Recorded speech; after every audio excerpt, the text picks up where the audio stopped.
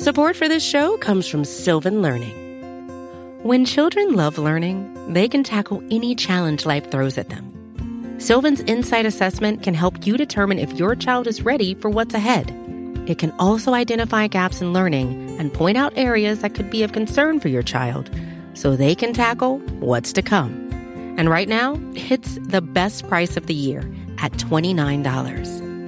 Go to sylvan29.com to learn more and get your child's assessment for only $29. That's SYLVAN 29.com.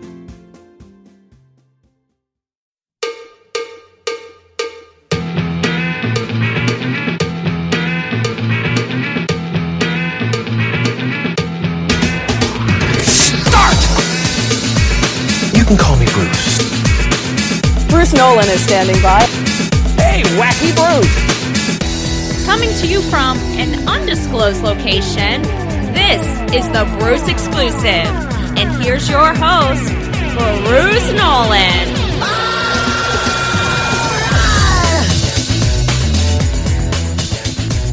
Ladies and gentlemen, boys and girls, children of all ages, welcome to another edition of the Bruce Exclusive, a Buffalo Rumblings podcast. I'm your host, Bruce Nolan. You can find me on Twitter and Instagram at Bruce Exclusive. Welcome back. This is the last time we will be live on Locker Room until the NFL Draft. It is approximately 7 o'clock p.m. Eastern Time on Thursday the 22nd. Next Thursday, I will be doing a live show, but it won't be on Locker Room. It will be on the Buffalo Rumblings YouTube channel. I will be doing it there. I will not be using video, but I really wanted to make sure I had the ability to potentially share my screen in the event that we wanted to do some things that way. I have a guest coming on in addition to that, and a lot easier to do that via YouTube than via Locker Room. So I am going to be live. In addition, I will be able to utilize a web client for that, so the audio should be a little bit better next Thursday. So join me live on Thursday. The goodness gracious, the first day of the draft is the 29th this year. And on Thursday the 29th, join me at 7 o'clock p.m. Eastern Time on the Buffalo Rumblings YouTube channel. It'll be awesome. It'll be legendary. It'll be all the things. So today, we are going to do the final countdown. No, I'm just kidding. We are going to do the final mock draft that is listener-based before the NFL Draft. But before we do that, we are going to talk about a topic that I want to talk about specifically in regards to edge rusher. One of the things that I have said a couple different times this draft season when discussing edge rushers is bet on tools. And specifically, I use that phrase to talk about potentially getting a pass rusher outside the first round. Getting a pass rusher that is not going to be a top pick in the NFL Draft. What do? Well, you bet on tools. And it occurred to me last week as I was thinking about, okay, what are the things that I haven't gotten a chance to talk about? It occurred to me that one of the things I haven't got a chance to talk about was why I even say that thing. Why do I even say bet on tools later in the draft? Why is that even a part of my vernacular? Well, the answer is that it's part of my vernacular because I at one point did a little bit of research on it. So I decided to go back and do that same project over again using more updated data and share with you why I bet on tools outside the first round. Why that ideally I'd like to take a pass rusher in the first round, but if I can't get ideal, then at least I'm going to go for tools. So what I did was up the list of the top pressures in the NFL from edge rushers last year. And I went through them, and I'm looking for correlations, not just over correlations between drafting position, correlations between tools and athleticism, correlation between first-round picks, and I want to share with you some data.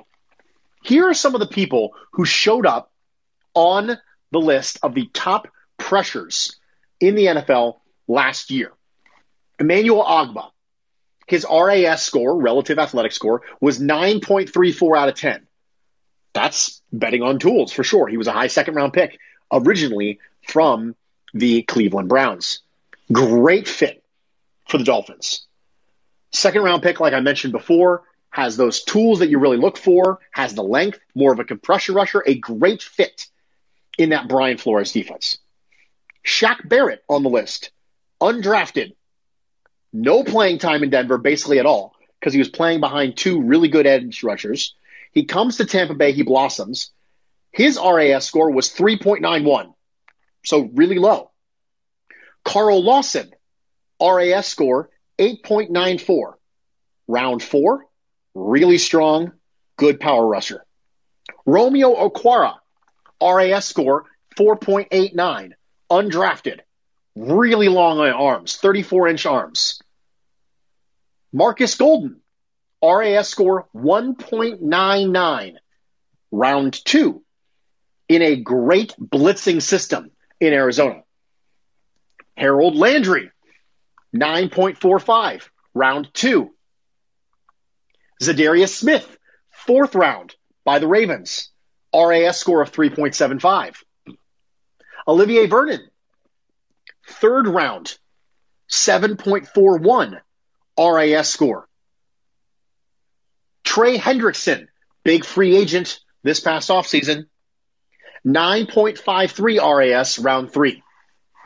Max Crosby, 9.54 round 4. Chase Winovich, 8.54 round 3. DeMarcus Lawrence, 2nd round pick, RAS 5.14. Those are the people who are in the top 30 pressurers in 2020 who were not first-round picks. But 15 of the top 30 were first-round picks. Of the ones who weren't first-round picks, Ogbah, Lawson, Landry, Vernon, Hendrickson, Crosby, Winovich, all of them had tools, significant tools. The ones who didn't, DeMarcus Lawrence was kind of an average athlete. Romeo Okwara, an average athlete. And then Barrett, Zadarius Smith, and Marcus Golden were below average athletes. So if you look at the distribution there, most of the people who were in the top of the pressure list who were not first-round picks had tools. But actually, it goes deeper than that. Let's look at people who had top 30 in pressures in both 19 and 20. Because you could have a good year. Jordan Phillips had a good year, had 10 sacks. But you want sustainability when it comes to pass rush, right? You don't just want someone who has one good year. You want someone who's going to be a big part of your pass rush for a long time. So, of that list, who were the top 30 pressurers in 2020, Shaq Barrett, Harold Landry, DeMarcus Lawrence, Zadarius Smith, and Marcus Golden were top 30 pressurers in both 19 and 20 who were not first-round picks. The ones who were first-round picks who were top 30 in pressures in both 19 and 20, TJ Watt, Khalil Mack, Cameron Jordan, Myles Garrett, Brandon Graham, JJ Watt, Bud Dupree. So of the 12 rushers that were top 30 in pressures in both 19 and 20, 7 of them were first-round picks. So 7 out of 12. That's 58%. Well, Bruce, that seems a little bit low. Okay, let's expand that out a little bit. Let's go 18, 19, and 20. 3 years of being in the top 30 in pressures. Okay. J.J. Watt, DeMarcus Lawrence, Khalil Mack, Cameron Jordan, Myles Garrett, Zadarius Smith, T.J. Watt, Shaq Barrett, Brandon Graham. All top 30 pressurers in 18, 19, and 20. 6 out of 9, which is 66%. So 50% of the top 30 pressurers in 2020 were first-round picks. 58% of the players who were top 30 in pressures in both 19 and 20 were first-round picks. 66% of the players who were top 30 in pressures in 18, 19, and 20 were first-round picks. Longevity pushes the needle farther and farther and farther toward first-round players. First-round players also have a high tendency to be high athleticism players, high RAS scores. So, if first-round picks tend to be higher RAS players, and first-round picks also tend to apply more consistent pressure over time, you should bet on tools. That's what you should do. More consistent pressure over time leads to more positive plays for the defense. I'm not saying it's impossible for a lack of toolsy player to create consistent pressure. We've seen that. But here's the exception. Shaq Barrett did it for multiple years. Great system in Tampa Bay. Absolutely blossomed. Zadarius Smith, perfect system with the Ravens. Blossomed with Mike Pettin at the time and the Green Bay Packers. These are players. Marcus Golden is in a really, really, really heavy blitz system where he can just shoot runaways in Arizona. So if you're not going to be toolsy, it has to be the right fit. So ideally, I'd like to take a pass rusher in the first round because they have a higher probability of getting pressures over a long period of time. If I can't get that, at least give me someone who's toolsy. If I can't get someone who's toolsy, then I need a great fit. That's how it works. High, toolsy, great fit. Ideally, I would like all three. But if I can't get all three, probably going to take an edge rusher high. And if I can't take an edge rusher high, at least give me someone who's got tools like he was taken high. Because that's what people who are taking high in the draft have a tendency to be. Really toolsy.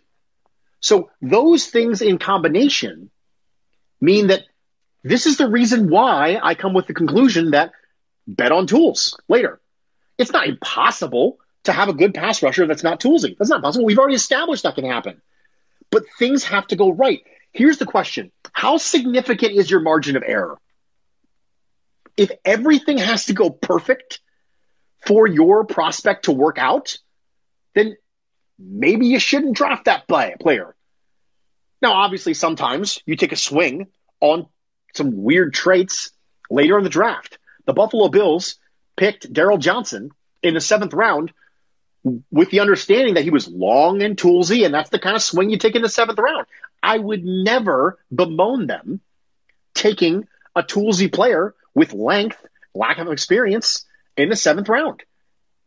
That's one of the things the 7th round picks are for. Just take this random swing. But if you want to bank on impact pass rush, take one high.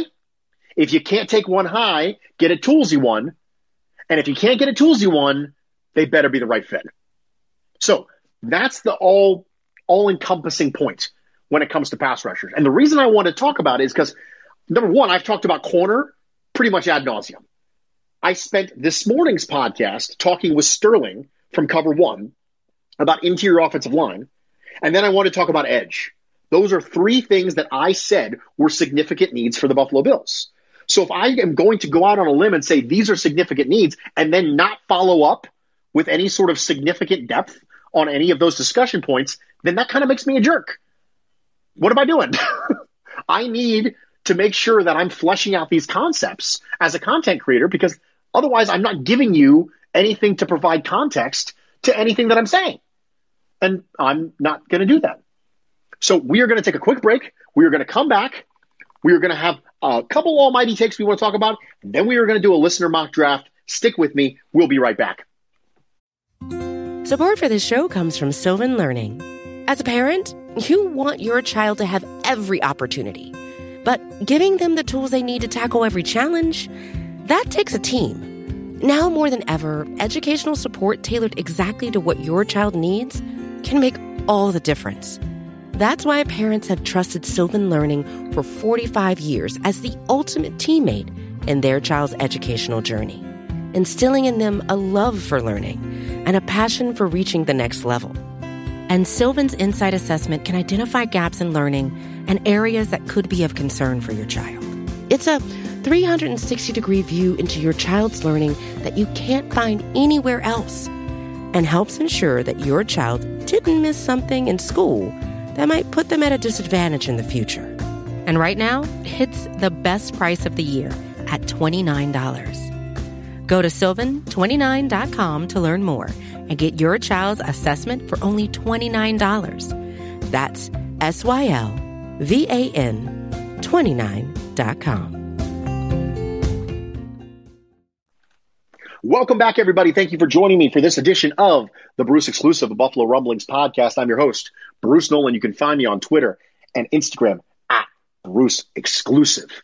We did the discussion on why I would take a pass rusher high if I can, and if I can't, then I'll take him with tools. And if I can't get that, then I better darn well be sure he is a great fit. Now we're going to dabble in some almighty takes that I really want to make sure I get in before the draft.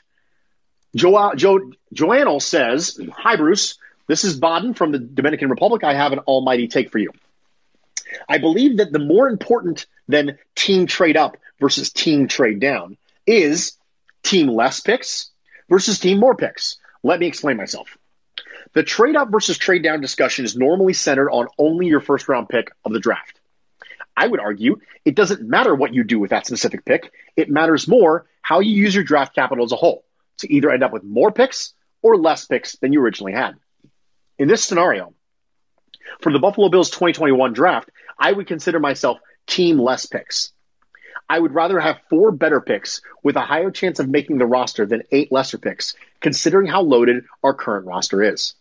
Based on this, can you explain once more the rationale of having more swings in this case? Do you think there's enough time to evaluate a pick between draft day and roster lock day, or are you assuming you would find a roster spot for all picks, assuming 8, for example? Thanks once again for your great content and helping me understand the game." So, I have had the discussion that theoretically I'm team trade down. Now, it's impossible for me to pound the table for a situation that I haven't seen yet. So, one of the reasons why I can't pound the table for basically anything when it comes to draft theory that specifically applies to the Bills this draft is because I don't know what the board's going to look like. So I can say, yeah, I'm against trading up. But then Ja'Marr Chase falls to like 29. You're not going to trade up one spot for Ja'Marr Chase? Crazy stuff happens all the time. So I can't say never with some of these things. Some of them are based on theories like never pick a running back in the first round. But as far as specific picks, it's hard to say those things. You can say it with generality, like don't take a punter in the second round. It doesn't matter how good the punter is. The greatest punter prospect in the history of mankind is not going to be somebody I'm going to take in the second round. It's just not something I'm going to want to do. So for me, when I look at this, the reason why I'm team trade down in theory is because I recognize that the best drafters in the world don't even bat 50%. I understand that batting 50% is a really terrible thing to say because you don't bat 50%, you bat 500. That just tells you how much of a baseball guy Bruce is. Super baseball guy. Batting 50%, whatever. Shooting 50%, throwing 50%, whatever it is you want to use. So for me, I think that the recognition there is that it's so important to hit on draft picks when you have an expensive, top-heavy team. And the Bills don't have one yet, but they're about to. When they re-sign Josh Allen, you're going to have an expensive, top-heavy team. And it's so important to hit on draft picks. And the thing that helps you hit on draft picks is having more of them. People think that trading up gives you a higher chance of hitting. But there's actually a fair amount of data that indicates trading up really doesn't actually give you a higher chance of hitting. You think it does because you think you're getting a better player. You're not necessarily getting a better player. You're just getting a player you're more confident about, which is the reason why you traded up for him. But the draft, it isn't a crapshoot. I'm not going to say that because that feels like it takes all scouting out of it. But there is an element of randomness to the draft. And so when it's super important that you hit on picks, you need more of them to make sure you're hitting at a rate that will help you sustain the bottom part of your roster. We talked a little bit last week, and I mentioned on Twitter that one of the best values in sports is a good player on a rookie contract. Even if you drafted a running back at 30th overall, they would come in as the 27th paid running back in the league. If you draft a corner there, they're the 60th paid corner in the league. That's tremendous value if that person ends up being good. And if you're going to have a bunch of people who are getting paid a lot of money, you need to have as many human beings as possible who are good, who are not being paid a lot of money. And that's the reason why at this stage in the life cycle, I am team trade down. Do I think that 8 picks could make this team? Maybe. But there are plenty of places where a starter could be upgraded. In addition, I'm completely fine with trade down and then trade up again. Trade down from the first and then trade up from day 3 to get as many picks in the top 100 as humanly possible. I like that because you get the benefit of a cheap contract, but you're also getting a player who's not necessarily it's not a throwaway pick. It's not a conditional 7th. It's not, I did a little discussion when I was on a locker room, I think last week or the week before, where we went through the 6th round picks a couple of years ago, and none of them were any good. I think Russell Gage from Atlanta was the most successful 6th round pick.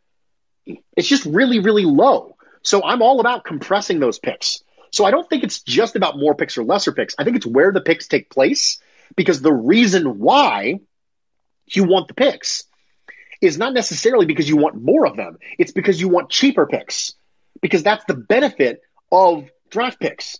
It's the cost, not opportunity cost or capital cost, the dollars. That's one of the reasons why it's so important to do those things through the draft. It's one of the reasons why I'm always going to be team trade down during certain life cycles of the team. Now, I don't think Brandon Beane is going to trade down.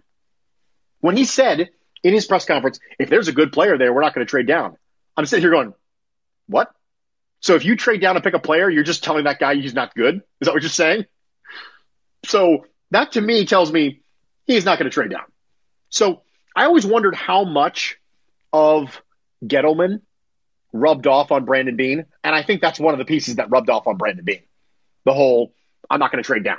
So Don says, Dear Bruce, my almighty take, while the Bills would benefit from adding a talented edge rusher, since no edge rusher drafted in the last quarter of the first round has been a solid contributor in the recent decade, if an edge rusher were to fall to pick 30, they would not be worth a first-round pick. Therefore, if a cornerback worthwhile of the 30th pick is not available, the best course of action would be to trade down rather than pick an edge rusher. Love the pod and the way you think and lay out your hypothesis and proof. One of my favorite podcasts of yours is still Taking the L. It's a philosophy that has done well for me for many years, and it was rewarding to hear it described so eloquently. It inspired me to design a training for my coworkers based upon this philosophy. Sincerely, Don. Don, thanks a lot, man. I really appreciate that. I really enjoyed Taking the L. One of the great things about being Bruce is that I don't have to care if I'm wrong. You just own it and move on. I don't take any sort of significant identity from being right all the time.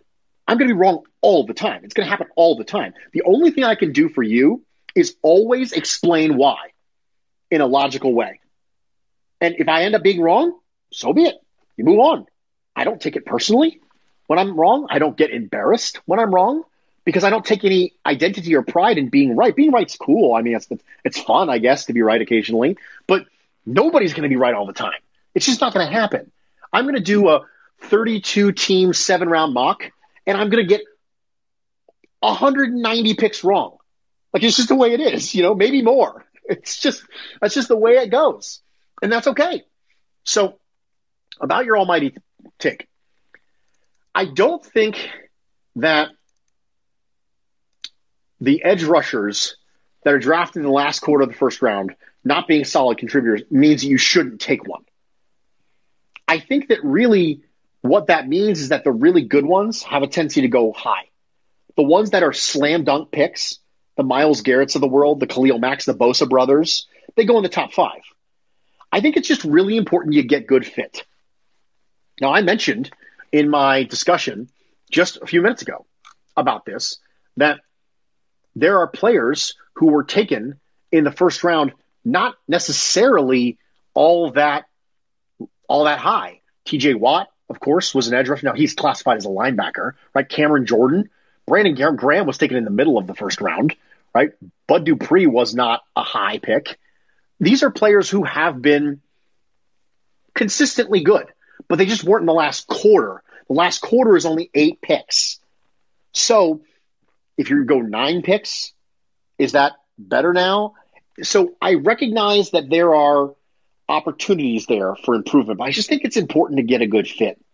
And I do think that the drop-off between the high athleticism toolsy pass rushers that you get in the first round and the remainder of the draft, I think that matters.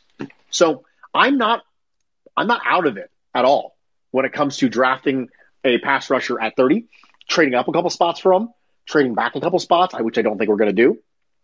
So I'm cool with all of it, to be honest. And I don't think that's going to dismiss my idea for that.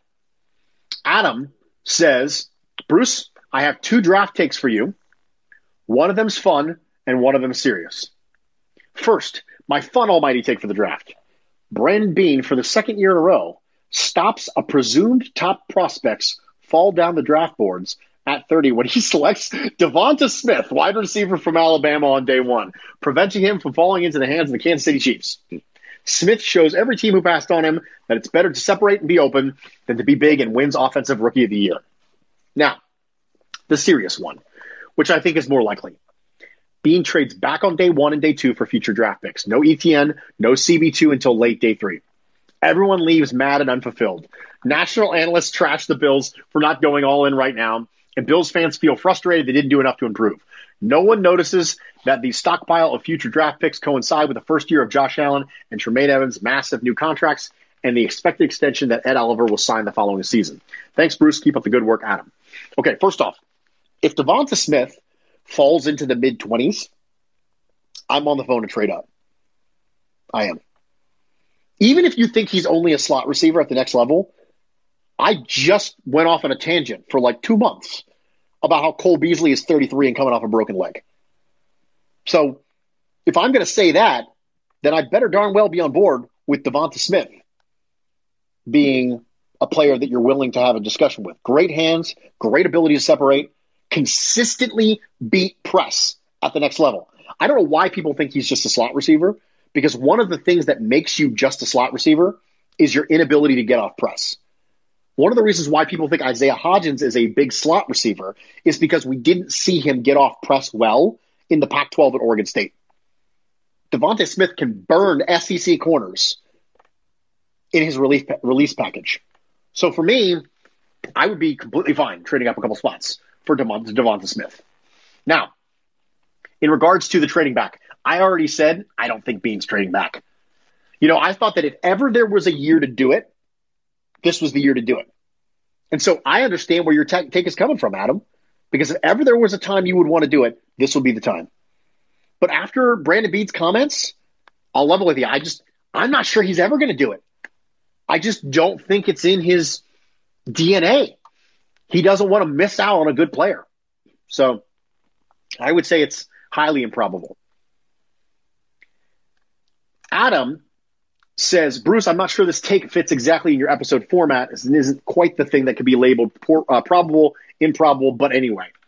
I thought I would propose a slightly modified order of positional importance than the one you described recently on Joe Marino's podcast, one perhaps even more dogmatic in its view of the NFL as a passing league. Here is his grouping. Quarterback 1, outside wide receiver 1, outside cornerback 1, free safety, strong safety, outside cornerback 2, outside wide receiver 2, wide receiver Y, defensive end 1, left tackle, center, 3 tech, outside linebacker, middle linebacker, nickelback, defensive end 2, right tackle, interior offensive line 1, interior offensive line 2, tight end, 1 tech, running back. So he said that the order was heavily influenced by PFF's positional WAR metric. WAR is an acronym that stands for wins above replacement. Now, when it comes to my opinion on this, I think right tackle's too low. And I think right tackle's too low because I think we've existed in a society here with the NFL that has really prioritized left tackles because that's where the best pass rushers were. And that's no longer the case. Good pass rushers are all over the place. They get moved around. They rush from the offense's right side. I think right tackle and left tackle are equally valuable when it comes to positional importance. And when it comes to interior offensive line, I think the interior offensive line, either side of them, is just as important as center.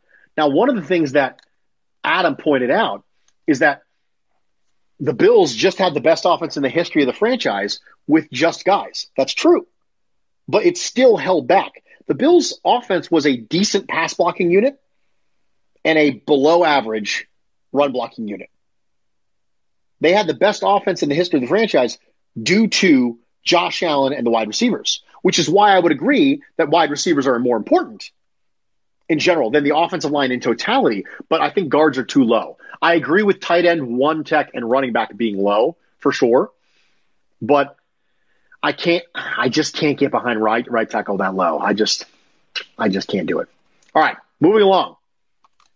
We are going to do the one last almighty take we have, and then we are going to get into the draft. So if you are listening to me live on Locker Room and you would like to make a pick, make sure you hit the button at the bottom of the Locker Room app that says request to speak. Go ahead and get in line, and I will take you one at a time when the opportunity comes for you to make the pick. But while you are getting in line for that, Jeremy says, Bruce, my question has to do with cornerbacks and length as a desirable trait. I will admit, I don't get it. When it comes to linemen, it totally makes sense. They're operating in close quarters in a relatively confined space, which is the pocket. And so a couple extra inches of arm length goes a long way. No pun intended. But when you're talking about corners, the amount of space they cover would seem to mitigate the advantage of length. Closing speed seems much more important than having arms that are 2 inches longer than average. Is there a sliding scale? If you're a 4'3" guy, is length less important compared to a 4'6" guy? Where does the paradigm start to shift? I know you hate talking about corners. I was guaranteed tongue-in-cheek. But please indulge me. I'm genuinely interested. So, this is the reason why I care about length for corners.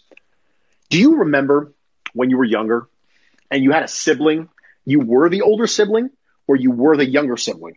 And the older sibling would take the hand and stick it out and put it on the forehead of the younger sibling, who would then try desperately to swing his arms, but his arms weren't quite long enough to be able to connect with the older sibling. This put up your dukes, nah, I actually got you. This right here is the reason why length is important as a corner. Because I want to be able to jab you and press and not have you be able to easily keep me off you. Because if your length isn't good enough, press becomes problematic for you as a corner. Now, it's not the only thing that matters in regards to press. But if you have good ideal length, you can actually get away with not necessarily having the best foot quickness in your press technique. The other reason why length matters for corners is at the catch point. When you are getting stacked by a receiver, that extra 2 inches of length can be the difference between a completed pass and a pass breakup. So it's important in press, and it's important at the catch point. Now, all the things in between, it's not as important about.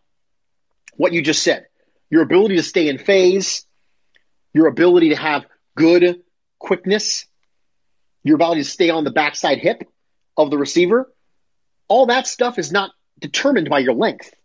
It's determined by your waist down, not your waist up. But at the very beginning of the play, let's assume you're in press. At the very beginning of the play and at the catch point, it matters. Think about it like a sandwich, right? Top bun, bottom bun, middle. Top bun and bottom bun are length. Middle is bottom half of your body. It's your hips. It's your ankle flexibility. It's your foot quickness. That's the best way to think about it, in my opinion. So we are going to do the final Bruce exclusive mock draft with listener input of the season. Because next week, we might get to it, but I won't be able to have you live on Locker Room to chat with you. Instead, I'll take your comments in the YouTube channel when that happens. So we're going to do it. It's going to be amazing.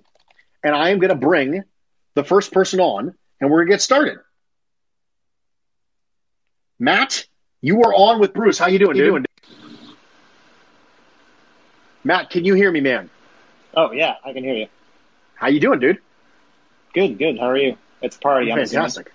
It's a party, man. It's a party all the time. Are you ready? I'm ready. All right. Here's what we're going to do. We're going to go to the mock draft simulator at thedraftnetwork.com.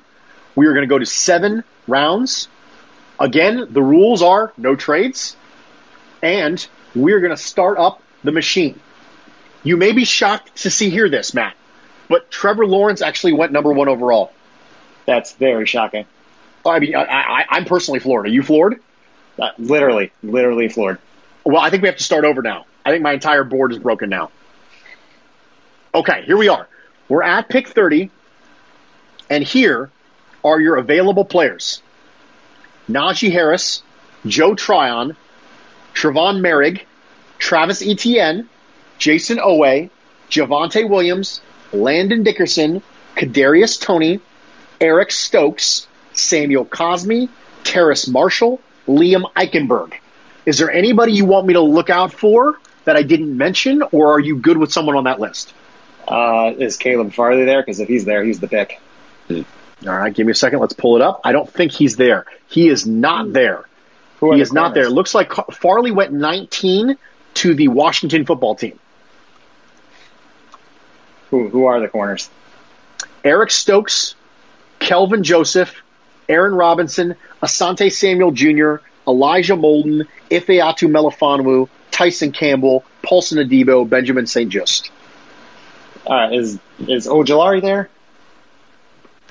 Ojulari got taken at 23 by the New York Jets. Those jerks. All right, I guess right? we're gonna have to go Stokes. Okay, Eric Stokes. So was this a best corner on the board pick for you? Well, yeah, it was either Ojulari or best corner because Farley and Newsome are gone. So, but Bruce, I'm with you. We need the corner. Now it seems to me like you would have taken Ojulari if he was there, right? Yeah, I would have. So give me an example. Give me some names of some edge rushers that you would take over a corner if they're there. Is it just Ojulari? Was Kwity Paye on the list? If Kwity Paye was there, would you have taken him? You know, I don't know much about Kwity Paye, so I can't say definitively, but I watch the others. Okay. So it seems like Joe Marino's a smart guy, too. You know, he talks about him. He's a very smart guy. As far as I'm concerned, he's the GOAT. So it seems to me like you were going to go corner unless you had Ojulari. Is that right? Well, yeah. I was going to go Farley, Newsome, then Ojulari. Okay, Farley, Newsome, Ojulari. That would have been my order. I'll level with you. I don't think it's a bad order. Now, obviously, the medical with Farley is a concern, but we don't know anything about that. And I love Newsome. The funny thing is we were just talking about Newsome. Newsome doesn't have great length. We were just talking about length and how important it is. But he might have the most fluid hips. A couple of weeks ago, we were talking about traits, and we talked about oily hips. If you want an example of what I mean when I say oily hips, just go ahead and Google Greg Newsome's name from Northwestern, and then go hit me up on Twitter, and you will realize that's what Bruce means when he says oily hips. So I feel good about the pick. I feel perfectly fine with Stokes at 30. Dude, thanks so much. I appreciate it. Yeah, thanks. Catch you later. See ya. Okay, we are here at 61. Cody, my man, you are with me. Can you hear me? Cody, can Bruce, you hear me? Can you hear me? I can hear you, Cody. Are you ready? Yeah, let's do it. Who's there? Okay, we're at 61. Here are your top available. Nick Bolton, linebacker, Missouri. De'Ami Brown, wide receiver, North Carolina. Jabril Cox, linebacker, LSU. Brady Christensen, offensive tackle, BYU. Jamar Johnson, safety, Indiana. Pat Freiermuth, tight end, Penn State. Tommy Tremble, tight end, Notre Dame. Brevin Jordan, tight end, Miami. Quinn Miners, interior offensive lineman.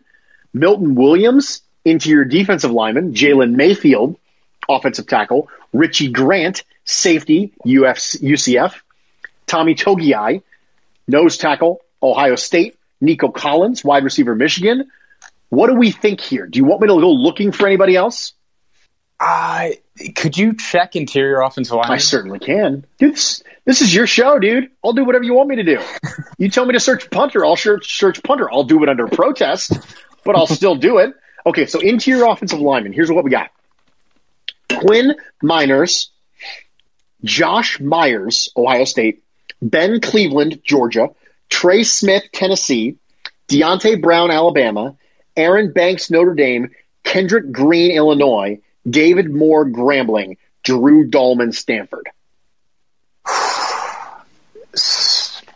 I think I got to go Jabril Cox here. Okay. I think the value's really too good. I like it. Round. Tell me why you think the value is so good for Jabril Cox. I've just been seeing him mocked in the late first and early second. So to get him at the end of the tail end of the second, I just think the value is way too good there. What do you like about Cox as far as the things you think he can do well that you think, gosh, the Bills could use somebody like that? Well, I think with let's see.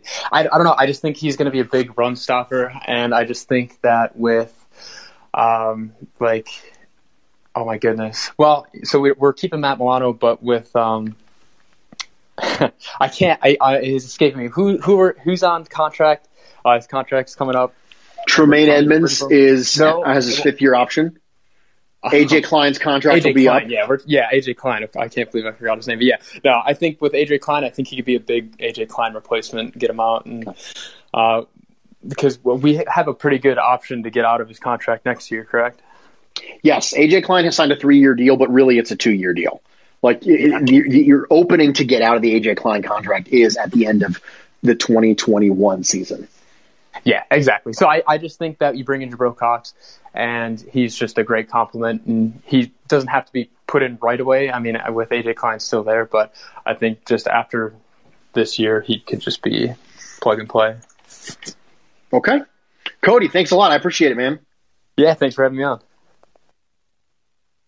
So the interesting thing for me about Jabril Cox is that I think that we all talk about Jeremiah Owusu-Koramoah as being that versatile coverage sub-package player. And then Jabril Cox is known for his coverage ability at LSU.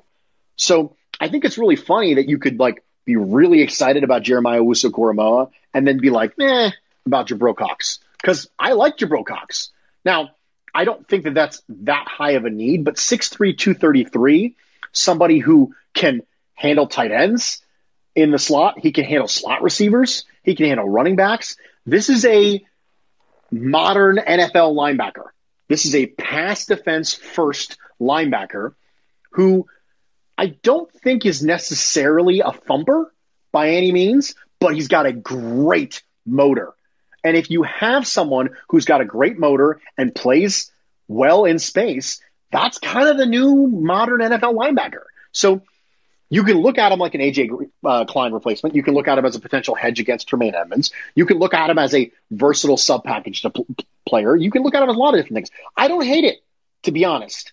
We got an inside player with Cox. We got an outside player with Stokes. So I'm completely cool with it.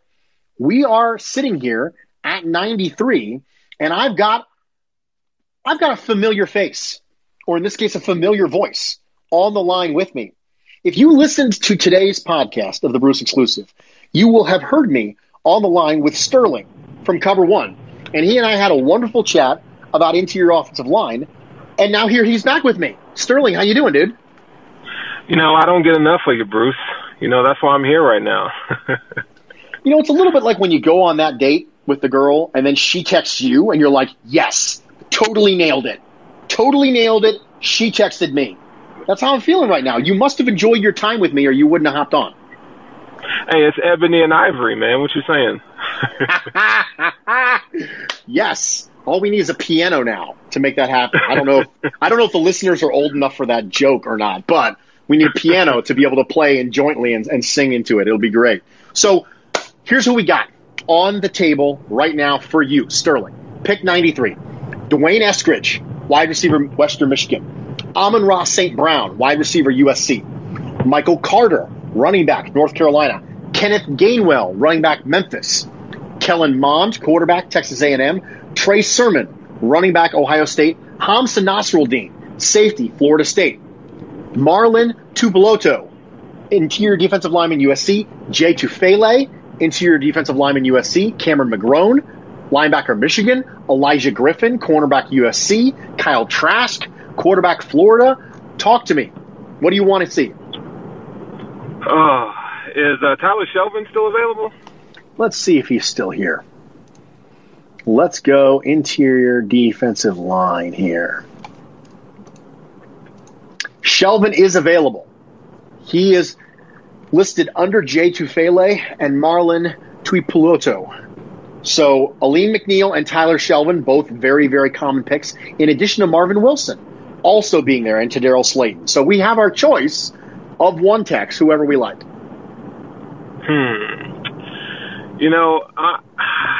See, that's tough. It's either between Shelvin or Nasruddin. Now, if we got Jabril Cox, do you see him as that sub-package player that makes Hamza Nasruddin a little bit more redundant? Or do you think Hamza Nasruddin's actually a safety, in which case it's not redundant at all? Well, he's a positionless player, and so he's a matchup nightmare. I mean, you kind of have to look at, somebody who reminds you of Derwin James. Hamza brings all that to the table. Just maybe not as a supreme athlete as Derwin James is, but you have a guy that is completely positionless, and he's a playmaker. That's what I like about Hamza a lot, is that his ability to make plays on the ball, and from the safety position, he can play in the box. I think, Jabril Cox is more of your he's more of a safe pass coverage guy. But I think you can stick somebody like Hamza, let's say if Micah Hyde or Jordan Poyer get hurt, he can play safety in the pinch. So that's what makes him more valuable, in my opinion. And McDermott likes his position flexibility. So, let's go with Hamza here. Now, see, the thing I like about this draft so far is that we added elite coverage and athleticism to this defense. We added Stokes, who runs in the 4-2s and is known as being a man corner.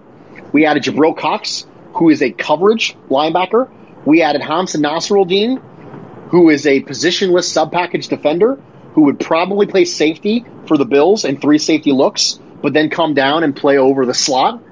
I think that if you say the Bills' pass defense needs to improve, this is a heck of a way to go.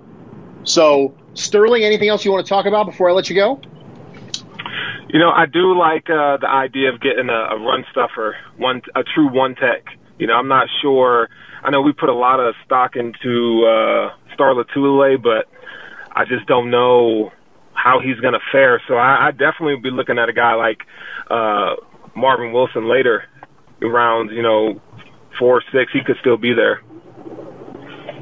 I understand completely. Well, let's see if Marvin Wilson's still here, and let's see. You were making your pitch for the next guy. You're making your pitch for the next guy to take Marvin Wilson. Let's see if he listens to you. Let's find out if he heeds the wisdom of Sterling or not. All right, man. I'll catch you later. Okay, moving along. Luke, my man. We are sitting here at pick 161, and we've got some things to discuss. Luke, are you ready? Yes, sir. Okay. Here's who you have for you. You have Tadarill Slayton. You have Khyiris Tonga. You have Bobby Brown III, and that's your prerogative. You have Naquan Jones. You have Carlo Kemp. You have Mustafa Johnson. Those are the interior defensive line. If you expand it to all, you still have Dalen Hayes, edge from Notre Dame. Chuba Hubbard, running back, Oklahoma State. Joshua Kaindoh, if you still want an edge, who's from Florida State. Rashad Weaver from Pittsburgh. Chauncey Golston from Iowa. Joshua Bledsoe from Missouri, who's a safety. Jonathan Cooper, who's an edge from the Ohio State University. I can say that because now Sterling is back. Sterling's back in the audience now, so I can say the Ohio State because he's a Michigan person. So, Caden Stearns, safety from Texas. Javian Hawkins, running back, Louisville. What do you like? I mean, I like interior offensive line, I think. Okay. Let's see who we got there at interior offensive line. Remind me of who we took already. We've taken Eric Stokes, cornerback out of Georgia. It's all. Then we took Jabril Cox, linebacker out of LSU. Then we took Hamza Nasruddin, safety out of Florida State. And the interior defensive lineman, you told me those already, right? Yeah, no worries. Interior defensive line, we got Daryl Slayton, Kyrios Tonga, Bobby Brown, Naquan Jones, Carlo Kemp, Mustafa Johnson, Darius Stills, Forrest Merrill. And then the interior of the offensive line? Interior offensive line, we have Tommy Kramer from Notre Dame, Jack Anderson, Texas Tech, Drake Jackson, Kentucky, Tristan Hodge, BYU, Samuel Cooper. I think I want to go DT. Okay, you're going to go defensive tackle. Who are you going to take? Give me the first two guys again. Tadaro Slayton and Kyrios Tonga. You're taking Slayton? Slayton, yeah. Anthony Marino would be very happy with you. Yeah, my compadre at Buffalo Rumblings. He is a big Tadaro Slayton guy. So let me ask you this. So you took Tadaro Slayton, who is unquestionably a one tech, right? Some people think he might actually be a zero tech and a 3-4. He is a plugger. How important do you think that position is to the Bills? I think it's a very sneaky need for us because we don't know what Starr is going to look like when he comes back. And obviously Harrison Phillips hasn't lived up to the potential. And we've got maybe 1 year, even if Starr does look good with him, before we let him go. It's the same as anything. We got to look for sustained success. It's not just about this year. Yeah. So that's kind of where I'm looking at with that pick. I'm glad you brought that up. It's one of the things that we talk about a lot leading up to this draft process is that right now, one tech, in my opinion, is the weakest position on the team. You have Star Lotulelei, who, if he returns to form, will return to reasonable player. So you have got somebody who might be a reasonable player, but basically has no untapped potential left. And then you have Harrison Phillips, who I think has been overly disappointing for the Bills. So that's it. That's all you got. Vernon Butler is kind of a mixed hybrid, and he wasn't overly effective at any of the positions he played last year. Mm-hmm. So I think one tech's the weakest position on this roster. I think that I know we get sick and tired of seeing Tyler Shelvin in the third round and Tadaro Slayton in the fifth and things like that. But there's a reason we keep seeing it. The reason we keep seeing it is because I think there's an understanding that it's a weak part of this team and it's only going to get weaker. It's not like there's we have a developmental piece there that we're really optimistic about. Maybe if we just give it a little bit, he's going to turn the corner. There is no future hope in regards to that position because even if Star Lotulelei comes back and captures form, he tops out at reasonable. And I don't think there's any hope at this point that suddenly Harris Phillips is going to turn into an impact-dominant player who you're definitely going to want to extend to another contract. So I understand that some people might get fatigued when it comes to the Tyler Shelvin, Alim McNeil, Tadaro Slayton discussion. But I applaud you for just saying, you know what? No, it's a need. We need it. We're going to take it. It's the same reason, people get upset about picking a slot receiver in the mid to late rounds when our receiver room is so stacked right now. It's going to be a need in a year, 2 years with these guys aging and on 1 year contracts. I agree with you. I absolutely agree with you. It's one of those things where, and the funny thing is it becomes a need real fast. Everyone's like, and they just assume that everything is going to be perfect all the time. One knee injury, and all of a sudden things look a lot different. If you have one injury to a one tech, you're in deep trouble. If you have one injury to a wide receiver, you might be in deep trouble, depending on how Gabriel Davis develops. So if you have one injury to a running back, we're fine. So that's one of the reasons why I think depth is so important. So I applaud you for doing it. Luke, thanks a lot, man. I appreciate you hanging out with Bruce, we're always partying, man. Me and you. Always. Cheers, bud. Catch you later. You too. Moving along. We are sitting here at pick 174, and there are some names here, ladies and gentlemen. There are some names to talk about, and sweeps week, we got Jack on the line with me. Please don't fire me, Jack. I won't. Please don't knock a sandwich out of my hand. I won't knock a sandwich out of your hand. It'll be great. Sound good? Absolutely. All right, dude. We're here at 174. Joshua Kando, edge Florida State. Chauncey Golston, edge Iowa. Joshua Bledsoe, safety Missouri. Jonathan Cooper, edge Ohio State. Caden Stearns, safety Texas. Daz Newsome, wide receiver North Carolina. Anthony Schwartz, wide receiver Auburn. Josh Palmer, wide receiver Tennessee. Shai Smith, wide receiver South Carolina. Josh Imatorbhebhe, wide receiver Illinois. Shaka Toney, edge Penn State. What do we like? I think I like his name just slipped my mind. The first wide receiver you mentioned there? Daz Newsome is the first wide receiver. Newsome. There you go. Yep, that's the one. Okay, so you think Daz Newsome is a slot guy? I do, and I also like his return ability. Okay, so starting slot receiver, punt returner down the line. Let me ask you, are you concerned about the athletic testing with Daz Newsome? Honestly, a little bit, and that's almost why I moved towards Schwartz instead of Newsome, because I think Schwartz is going to be a little bit quicker. But I think that from everything I've been seeing and reading, that Newsome just seems to have a little bit better understanding of his routes and stuff, and his ability to get open. Now, so one of the things I want to talk about real quick while I have you on the line here with Daz Newsome pick is that Daz Newsome and his RAS score, his testing, right, is a little bit concerning. I want to go back and I want to chat a little bit with old Bruce when it comes to the current Bills starting slot receiver, and that is Cole Beasley.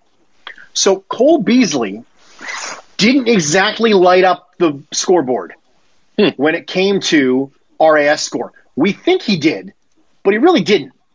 His vertical jump and his broad jump were really good, but everything else was really bad or just eh. In fact, the agility portion of his score, very poor. The short shuttle and the three cone, the things that we think of Cole Beasley, we think he's agile, right? We think he's quick. Sure. That's what we think. Absolutely. Scored like garbage. His relative athletic score was 4.93 overall, which is markedly below average. Now, it wasn't as bad as Daz Newsome. Daz Newsome was 2.18. Wow. But he had the explosion grade as the highest part of his grade. Cole Beasley also had the explosion grade as the highest point of his grade. So I'm not saying feel better. I'm not saying they're the same player. I'm just saying that there's still hope for people who are not great athletes. I just feel a lot better taking Daz Newsome in the back half of the fifth or the sixth round than I do in the third.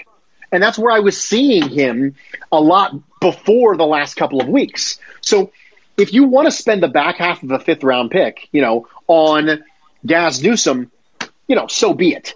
He's got great hands. I love his tape. He's so much fun to watch. And you might come back. And so I want to prepare you guys in the event that someone says to you, say I post this, okay, on Twitter. Right. And someone comes up and goes, who the heck made the Daz Newsome pick? That guy isn't even an athlete. What you can say is, listen, I recognize that. Cole Beasley wasn't a great athlete either when it comes to his position. Where was Cole Beasley drafted? Cole Beasley was undrafted. That's what I thought. Cole Beasley was undrafted out of Southern Methodist in 2012. And he also didn't have the size that Daz Newsome has. Daz Newsome is 5'10", 190. Cole Beasley, 5'7", 175. Yeah. So Daz Newsome's hand size, let me pull that up real fast for you. I don't think he got his hand size measured because he didn't go to the combine. I was going to look up the hand and arm length, but that doesn't show up for Daz because he didn't go to the combine. So I apologize for misleading you that I was going to be able to find that, but I didn't. I didn't end up finding it.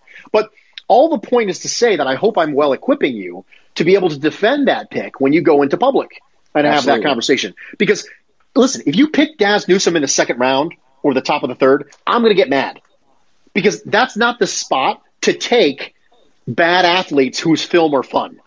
Sure. Do you know where you take bad athletes whose film is fun?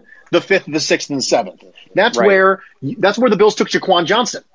Jaquan Johnson, go back and watch some Jaquan Johnson at the University of Miami. So much fun to watch his tape. He's just not a good athlete. Ardarius Robinson this year is the same way. So much fun, just not a good athlete.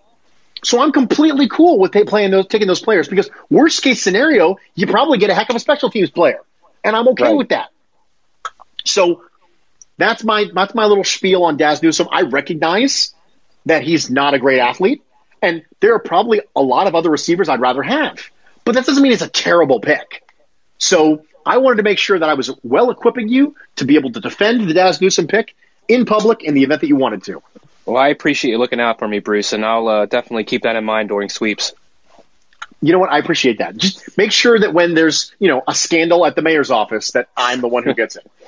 Absolutely. Hey, can I give you a sidebar real quick? I don't know if you'll have a chance to talk about it or not, but sure, dude. Joe Marino does awesome work, and so does his team at the Draft Network. They're amazing. And the last couple of days I've been playing around with the mock draft, and I've seen ETN slip down to be available in the second round for us. And I was just wondering what your opinion was on taking him in the second round and why you think the mock draft has changed and that he's being available in the second round now, like so late in the second round.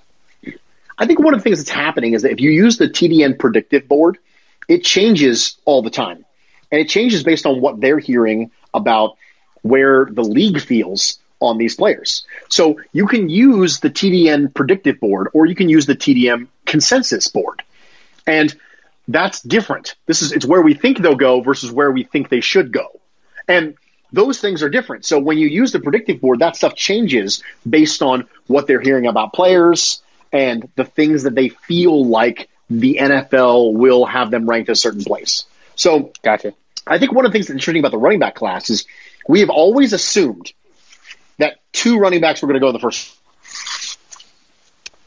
Travis Etienne would go in the first round, which I always thought was kind of weird. And I'll tell you why. I think last year's running back class was markedly better than this year's running back class. I thought that the J.K. Dobbins and the DeAndre Swifts of the world and the Clyde Edwards-Helaire's and the Jonathan Taylor and the Cam Akers, those top 5 were way better than the top 3 this year, which is Najee Harris, Travis Etienne, and Javonte Williams. And none of them went until 32 when Kansas City decided to get cute and take Clyde Edwards-Helaire. Good point. So for me, I'm actually not shocked. Would you like a little spoiler for you? I'll give you a spoiler because you're here live with me. Let's do it. Let's get the exclusive. This is the Bruce exclusive right here. I am working on my 32-team mock draft 7-round for Buffalo Rumblings next week. It's going to be the Thursday pod. It's going to be just get ready. It's going to be a marathon, right? It's going to be a long pod because I will go through and explain every single one of the 32 first-round picks, and then I'll go through the rest of the draft of the Buffalo Bills and explain that stuff. And there'll be a huge article. That'll be a bajillion words on BuffaloRumblings.com about it. And so we're going to do that. I've been through a couple different strategies already, and very rarely does a running back go in the first round. And that's not because I'm being like a little schmuck about it and go, running back shouldn't go in the first round. I just think that there's going to be teams this year more so than there ever has been that are risk adverse.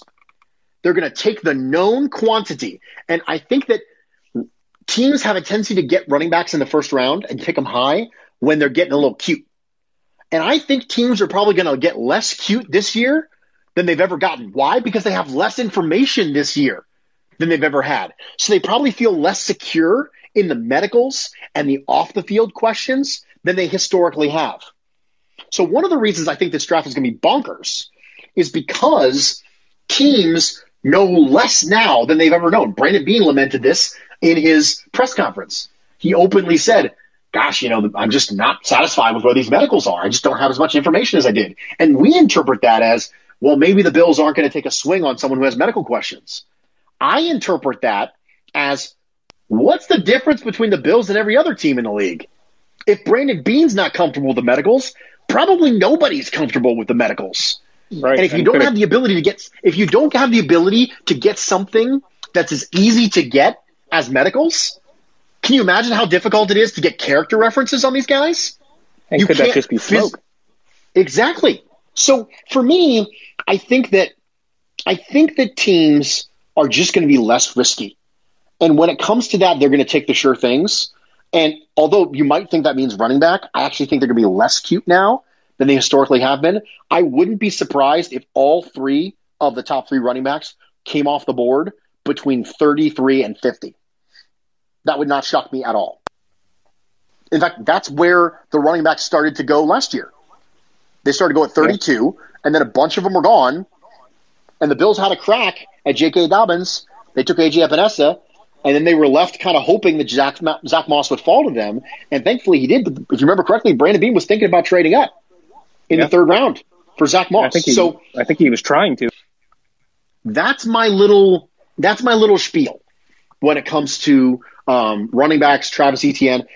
In regards to your would you be okay with it, I'd be a lot more okay with it at 61 than I would be at 30. I wouldn't be like over the moon because there's probably going to be a player I like better there, but I would be fine overall. Thanks, Bruce. No problem, Jack. I'll talk to you later, man. Take care. Okay. We're here at pick 213. We're coming to the final countdown here, ladies and gentlemen. We've got Avery Williams, corner, Boise State. Rashad Wildgoose, corner, Wisconsin. Tariq Thompson, Marlon Williams. Brandon Smith. Sage Surratt. I am going to take Avery Williams, cornerback, Boise State here at 213. We've already taken a corner, but we took an outside corner. So for me, I think that even though Avery Williams was an outside corner at Boise State, I think that there's a reasonable chance based on his two-way ability that he's a slot player. So for me, we've added to the coverage here with Stokes, Cox, Nasruddin, and Williams. And if you think coverage is more important than pass rush, which I do, then you did that. Why didn't you take an edge, Bruce? There wasn't an edge I liked there as much as I liked Avery Williams. But here I am at pick 236. I apologize, by the way, for sniffling today. I'm fighting somewhat of a little bit of a cold. And I've been fighting it for a little bit. And I've just kind of been worn out. I've been doing a lot of work on the mock draft. And I've been doing a lot of shows. My voice is starting to fail me. I just have a little bit of a sniffles. So if you're listening to this back and you get some sniffles in your ear, I apologize. I'm doing my best to breathe through my mouth, but then that's drying out my throat even worse. So it's a whole cycle. So I'm sitting here at 236 and I'm thinking, gosh, is there even a player that I would want to take a swing on with tools? I'm going to go with motor. Always go with motor. I'm going to take Wyatt Hubert, edge from Kansas State. Just somebody who you just love to watch him.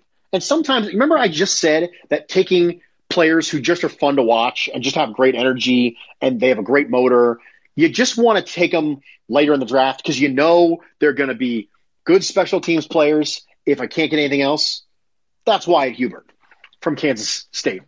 I think that there is some question with him as to whether he's a 3-4 outside linebacker or a 4-3 defensive end. I think he's a 4-3 defensive end. I think he's pushing 270. So he's not small by any means. So for me, I'm completely cool with that as a swing in the 7th round. So here is the picks. Eric Stokes, cornerback, Georgia. Jabril Cox, linebacker, LSU. Hamza Nasruddin, safety, Florida State. Tadaro Slayton, interior defensive lineman, Florida. Daz Newsome, wide receiver, North Carolina. Avery Williams, cornerback, Boise State. Wyatt Hubert, edge, Kansas State. Ladies and gentlemen, we did it. The next time we will talk on the Bruce Exclusive, it will be draft day. I am so excited. I am so excited about that. I think that the draft for me is a little bit like Christmas morning. I have a hard time focusing the day before. I'm so excited. I'm like giddy. And then for me, I get like this sadness when it's over on Saturday afternoon about 2:00. I start to get this sadness and sinks in like people do on December 25th at about 3 p.m. And until then, I'm just going to suck up every little piece of joy I possibly can out of the draft season. So given the fact that the next time we're going to talk, it will be the day of the draft, I just want to take an opportunity and say thank you for coming along with me for this ride. I have gotten a chance to interact with a lot of you over the last couple of weeks. I've gotten some notes. I've gotten some messages on Instagram and Twitter, and I've gotten some messages on Reddit. Some of them were not kind. Some of them were kind. But the overwhelming majority of you have been such an incredible blessing to me. I just can't even begin to thank you enough.